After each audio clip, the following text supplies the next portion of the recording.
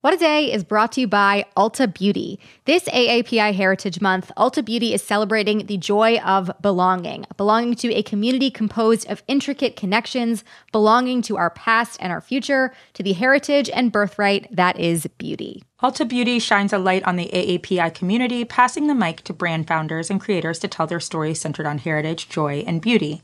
They carry AAPI-owned and founded brands like Live Tinted, Peach and Lily, Glamnetic, Tree Hut, and more. Shop AAPI-owned and founded brands at Ulta Beauty stores and Ulta.com.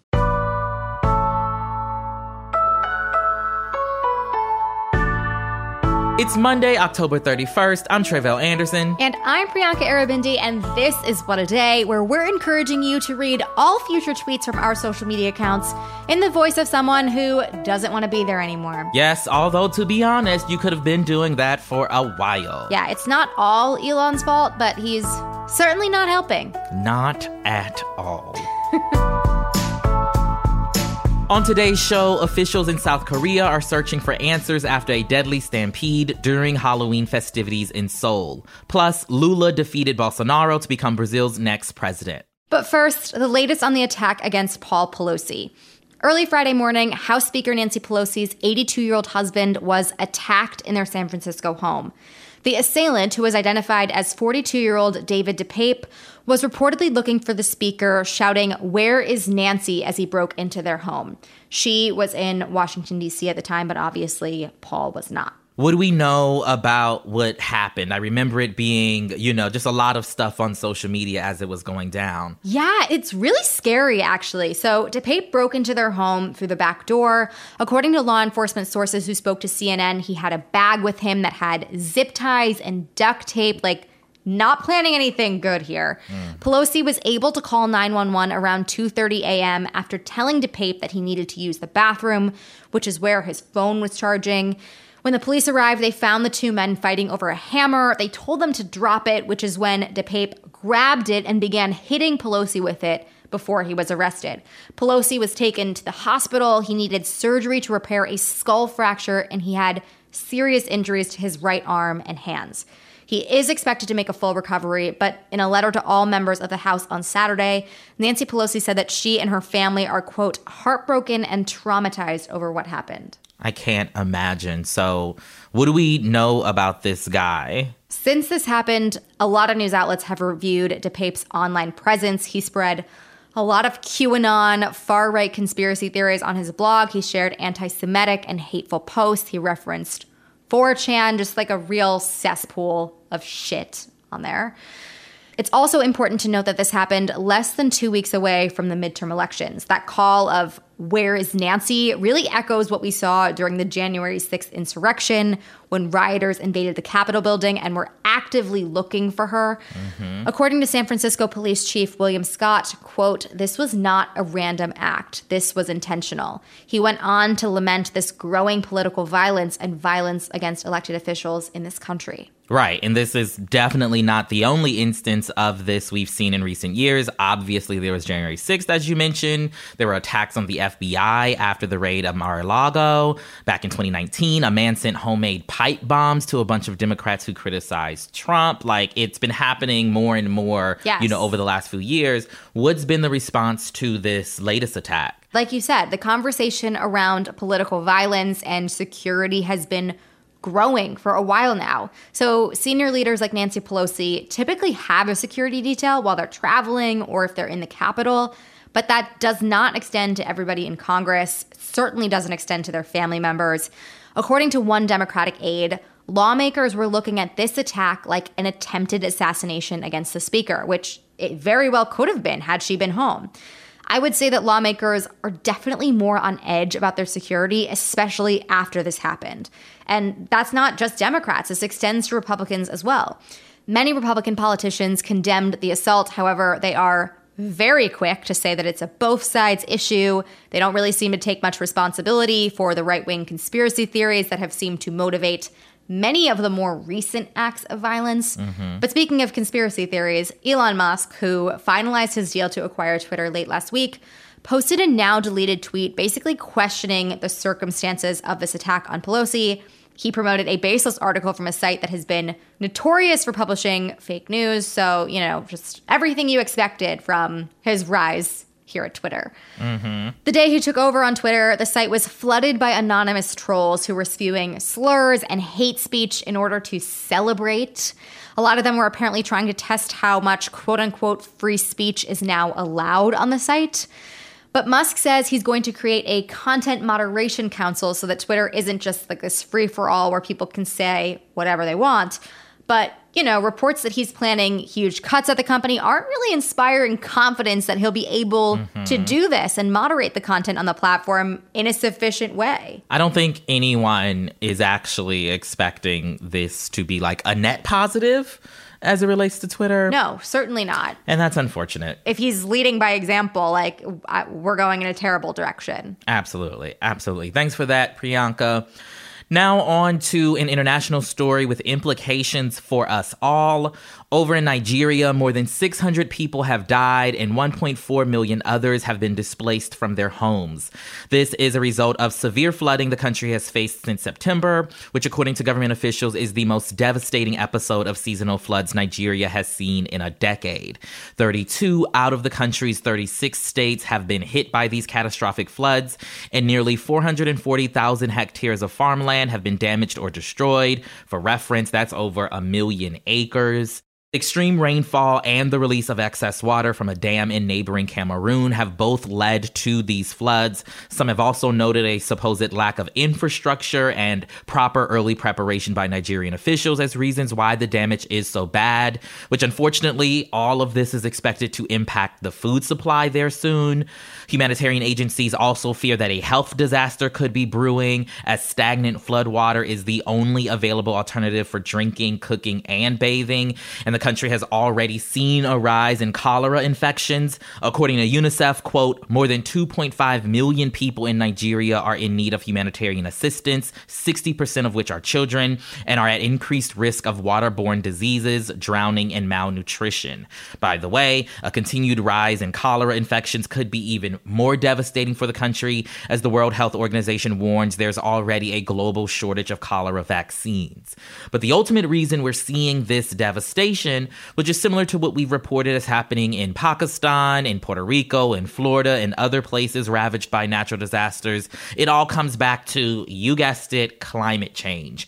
To talk a bit more about why we should all be aware of what's happening in Nigeria, I spoke to Mary Annaïse Heglar, co-host of Crooked's Hot Take. I started by asking her about the current situation on the ground in Nigeria. Some of the areas that have been flooded the worst have not received any relief at all yet, partially because it's so difficult to get there.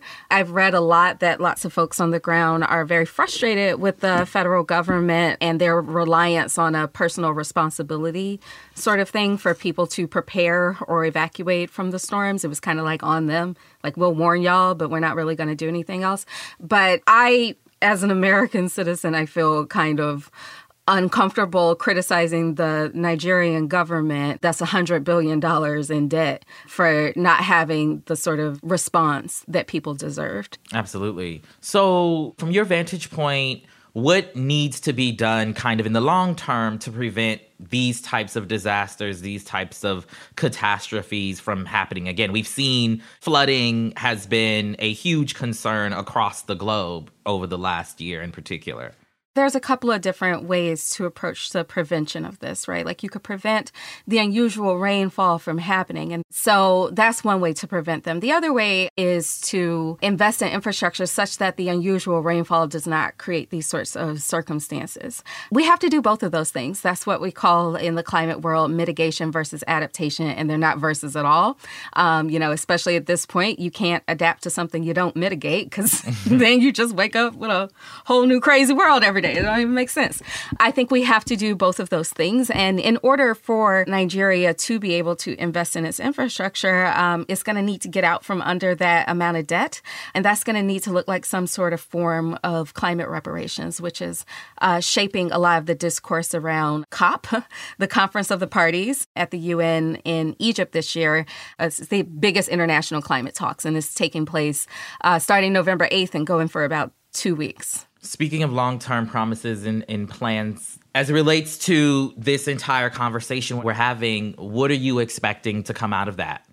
I never know with the UN conferences. I mean, the whole purpose of them was supposed to have been to stave off climate change, to stop us from getting to this point. This is the 27th COP.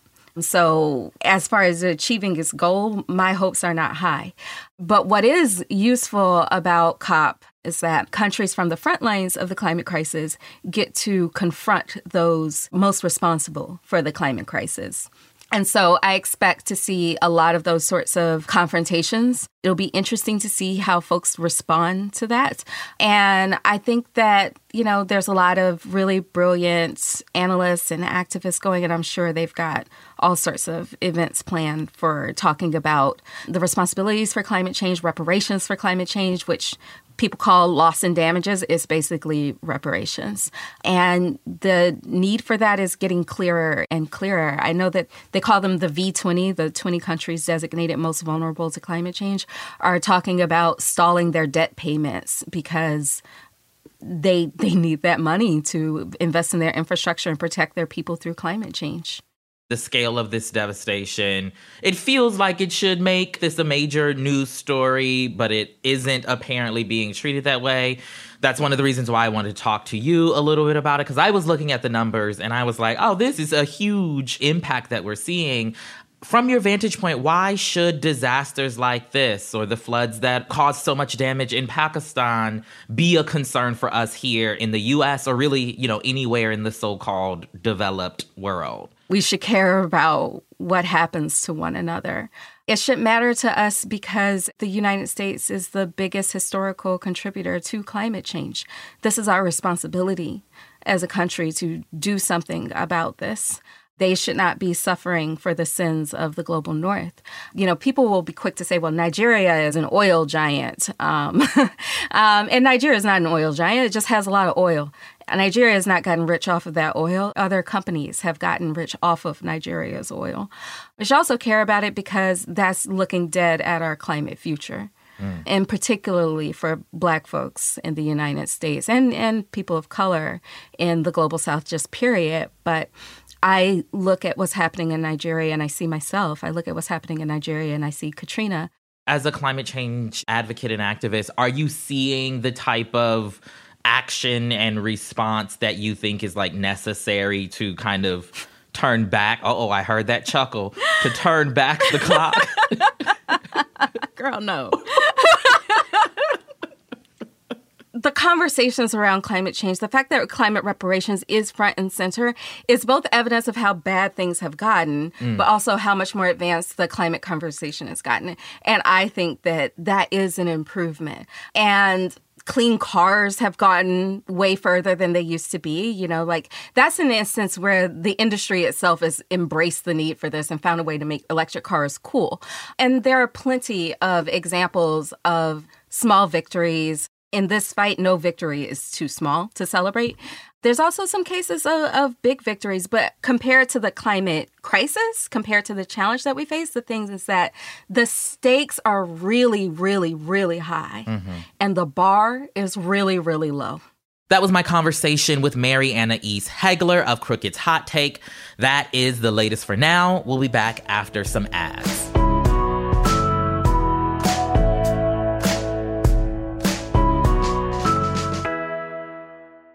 What A Day is brought to you by Bouqs. This Mother's Day, give mom her flowers. She absolutely deserves the best, and that's why you should send her farm fresh flowers from Bouqs. That's short for bouquets. Bouqs has modern designs and unique flowers you can't find anywhere else, and with 20% off, you can send some to mom, your wife, your auntie, even your granny, okay? Anyone who deserves flowers in your life. It doesn't have to be holiday specific. You get flowers, you're getting flowers, everyone's getting flowers. Go to Bouqs.com and use promo code WAD for 25% off. That is BOUQS.com, promo code WAD, Bouqs, promo code WAD. What A Day is brought to you by Fast Growing Trees. Fast Growing Trees is the biggest online nursery in the U.S., with more than 10,000 different kinds of plants and over 2 million happy customers. They have everything you could possibly want, like fruit trees, palm trees, evergreens, houseplants, and so much more. Plus, Fast Growing Trees makes it easy to order online, and your plants are shipped directly to your door in 1 to 2 days.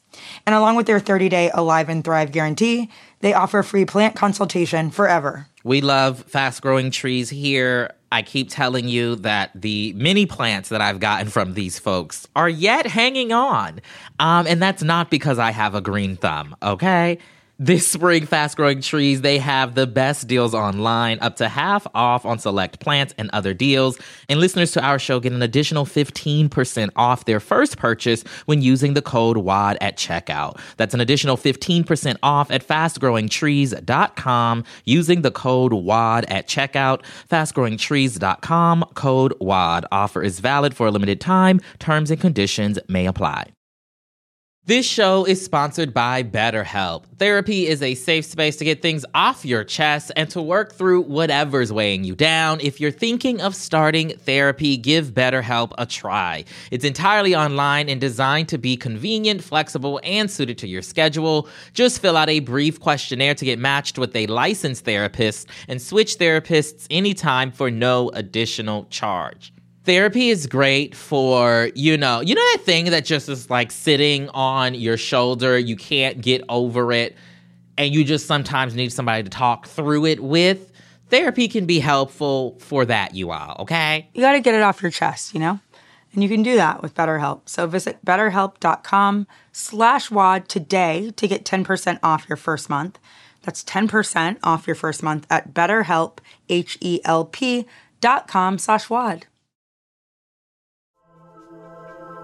Now let's wrap up with some headlines. Headlines.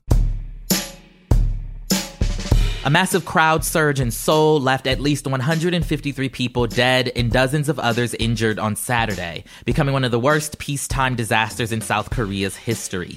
Tens of thousands of people had gathered in Itaewon, a popular nightlife district, to celebrate Halloween, but the festivities took a deadly turn when part of the crowd surged into an alley. Survivors said there was no room to escape, and people were packed together so tightly that they couldn't even breathe. According to officials, most of the victims were in their 20s or 30s, and some were still in their teens. South Korea's president declared a period of national mourning for the dead until November 5th. It's so scary, and it's so sad. At least 120 people are dead after a century-old bridge collapsed in western India on Sunday. Local media reported that about 350 people were on the pedestrian bridge when it crashed down into the river below it. The bridge, which was built during Britain's colonial rule, reopened to the public just last week after undergoing months of repairs. There are questions about whether the private company that owns the bridge received the proper safety clearances from the government. A pair of car bombings killed at least 100 people in the Somali capital of Mogadishu this weekend. The country's president said at least 300 people were hurt in the blasts and warned the death toll could rise. The al-Qaeda-aligned extremist group Al-Shabaab claimed responsibility for the attack. Al-Shabaab militants have fought the Somali government for over a decade and have also launched attacks in neighboring Kenya. Just a deadly weekend all over the world. Yeah. Florida's Board of Medicine voted on Friday to draft a rule that would ban all trans youth in the state from receiving gender-affirming care. This marks the first time that a state's medical board has pursued such an extreme measure, and the move would block anyone under 18 from receiving puberty blockers, hormone treatments, or gender-affirming surgeries. Republican Governor Ron DeSantis and his administration have led the effort towards this kind of ban for months.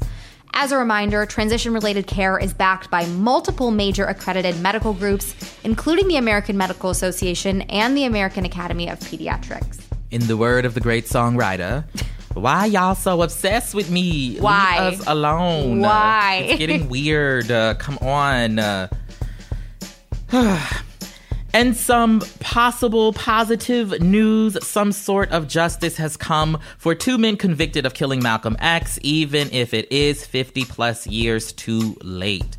New York has agreed to pay $26 million to Khalil Islam and Muhammad Aziz, whose convictions related to Malcolm X's assassination were thrown out last November, but not before they each spent 20 years in prison. The exonerations were the result of a 22-month investigation by former Manhattan District Attorney Cyrus Vance, which found that prosecutors, the FBI, and the NYPD all withheld evidence in the 1966 trial of Aziz and Islam that likely would have led the jury to find them innocent. Islam passed away in 2009. He didn't live to see the courts clear his name, unfortunately, but Aziz is 84. You know, it's a rough day on WAD. If this is our happiest story. It is. It is. The trees that are left standing in the Amazon breathed a heavy sigh of relief last night as Brazil's right-wing and anti-environmental president Jair Bolsonaro lost his runoff election to leftist hero Luiz Inácio Lula da Silva. Lula won by a razor-thin margin, receiving 50.9% of the vote to Bolsonaro's 49.1%. In his acceptance speech, Lula called for an end to hunger, inequality, and pledged to stop the destruction of Brazil's rainforest. As we went to record at 9:30 p.m. Eastern last night, Bolsonaro predictably had not yet conceded. Be on the lookout for some voter fraud conspiracies from him that push the entire genre forward in the coming days. Not looking forward to that. But you know what? At least we got a good result. Happy there. Absolutely. We'll take it. Absolutely. Wrapping up with some slightly lighter news, a store that seems like it was created so its workers could file for a union election has seen its workers file for a union election. It's a Starbucks that's also an Amazon store in Manhattan, and its employees say they have 2 jobs worth of responsibilities, but only 1 job's worth of paychecks. The store is officially called a, quote, Starbucks pickup with Amazon Go, and what that means is it incorporates Amazon's cashierless checkout system with a Starbucks mobile order counter. If that sounds like it'd be hard to administer, it's because it is, and workers there say they don't have the resources they need to keep things running smoothly. TBD on how Starbucks and Amazon will respond. We can only hope that their respective efforts at union busting somehow cancel each other out. Okay, couple thoughts here. 1, Starbucks pickup with Amazon Go. That name just does not roll off the tongue. Please, keep it snappy. 2, still no fucking idea. We read this during our read-through. We read this before. We're reading this now. Still no idea how this concept works. Makes no sense to me. But you know what? I do hope that what results from this is just a mega union. It cancels each other out. This is the biggest union the world has ever seen. Absolutely. It's what we've been waiting for. And those are the headlines.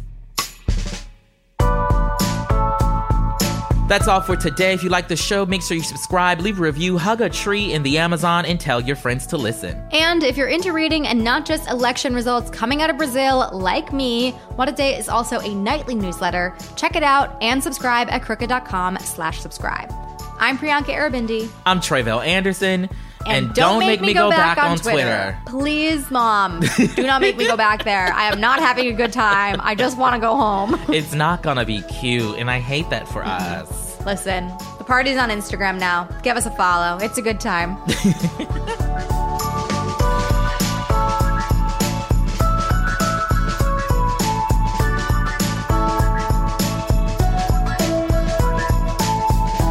What a Day is a production of Crooked Media. It's recorded and mixed by Bill Lance. Jazzy Marine and Raven Yamamoto are our associate producers. Our head writer is John Milstein, and our executive producer is Lita Martinez. Our theme music is by Colin Gilliard and Kashaka.